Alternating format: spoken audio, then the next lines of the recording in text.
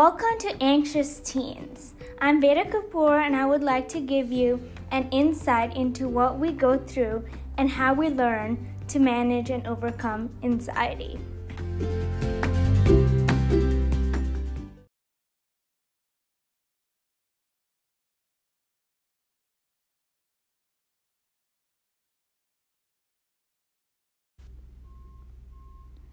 I was sitting in a Mexican restaurant in Dubai, enjoying my meal, when we got the news that Indians weren't allowed on flights to the United States because of the spread of the mutant virus in India.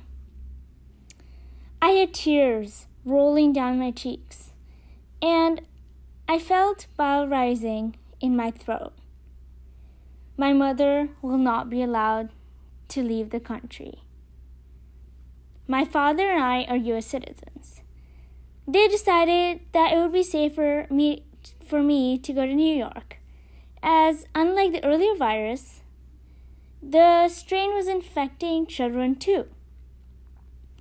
My father would follow from Delhi to be with me, and my mother would stay in Delhi with my grandmother.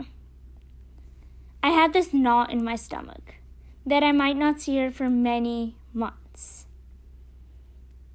I reached New York.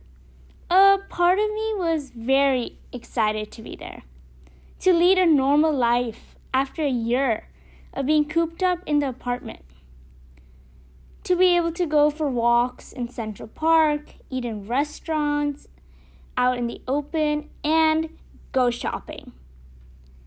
Things one took for granted felt like such luxuries now.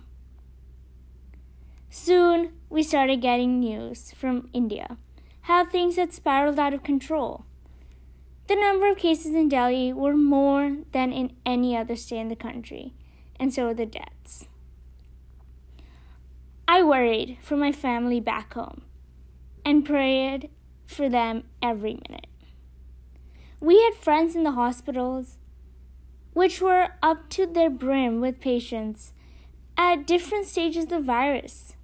Soon, they started refusing patients as there were no free beds.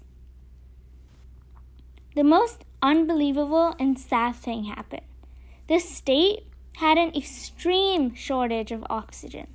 Hospitals were running out of oxygen supply, and patients were dying, not of COVID, but due to lack of oxygen. It was difficult for me to fathom this situation. How could this be happening? The medical system had broken down. I started my deep breathing to control my anxiety and thought of all the people gasping for breath due to the lack of oxygen. Never have I felt more sad in my life.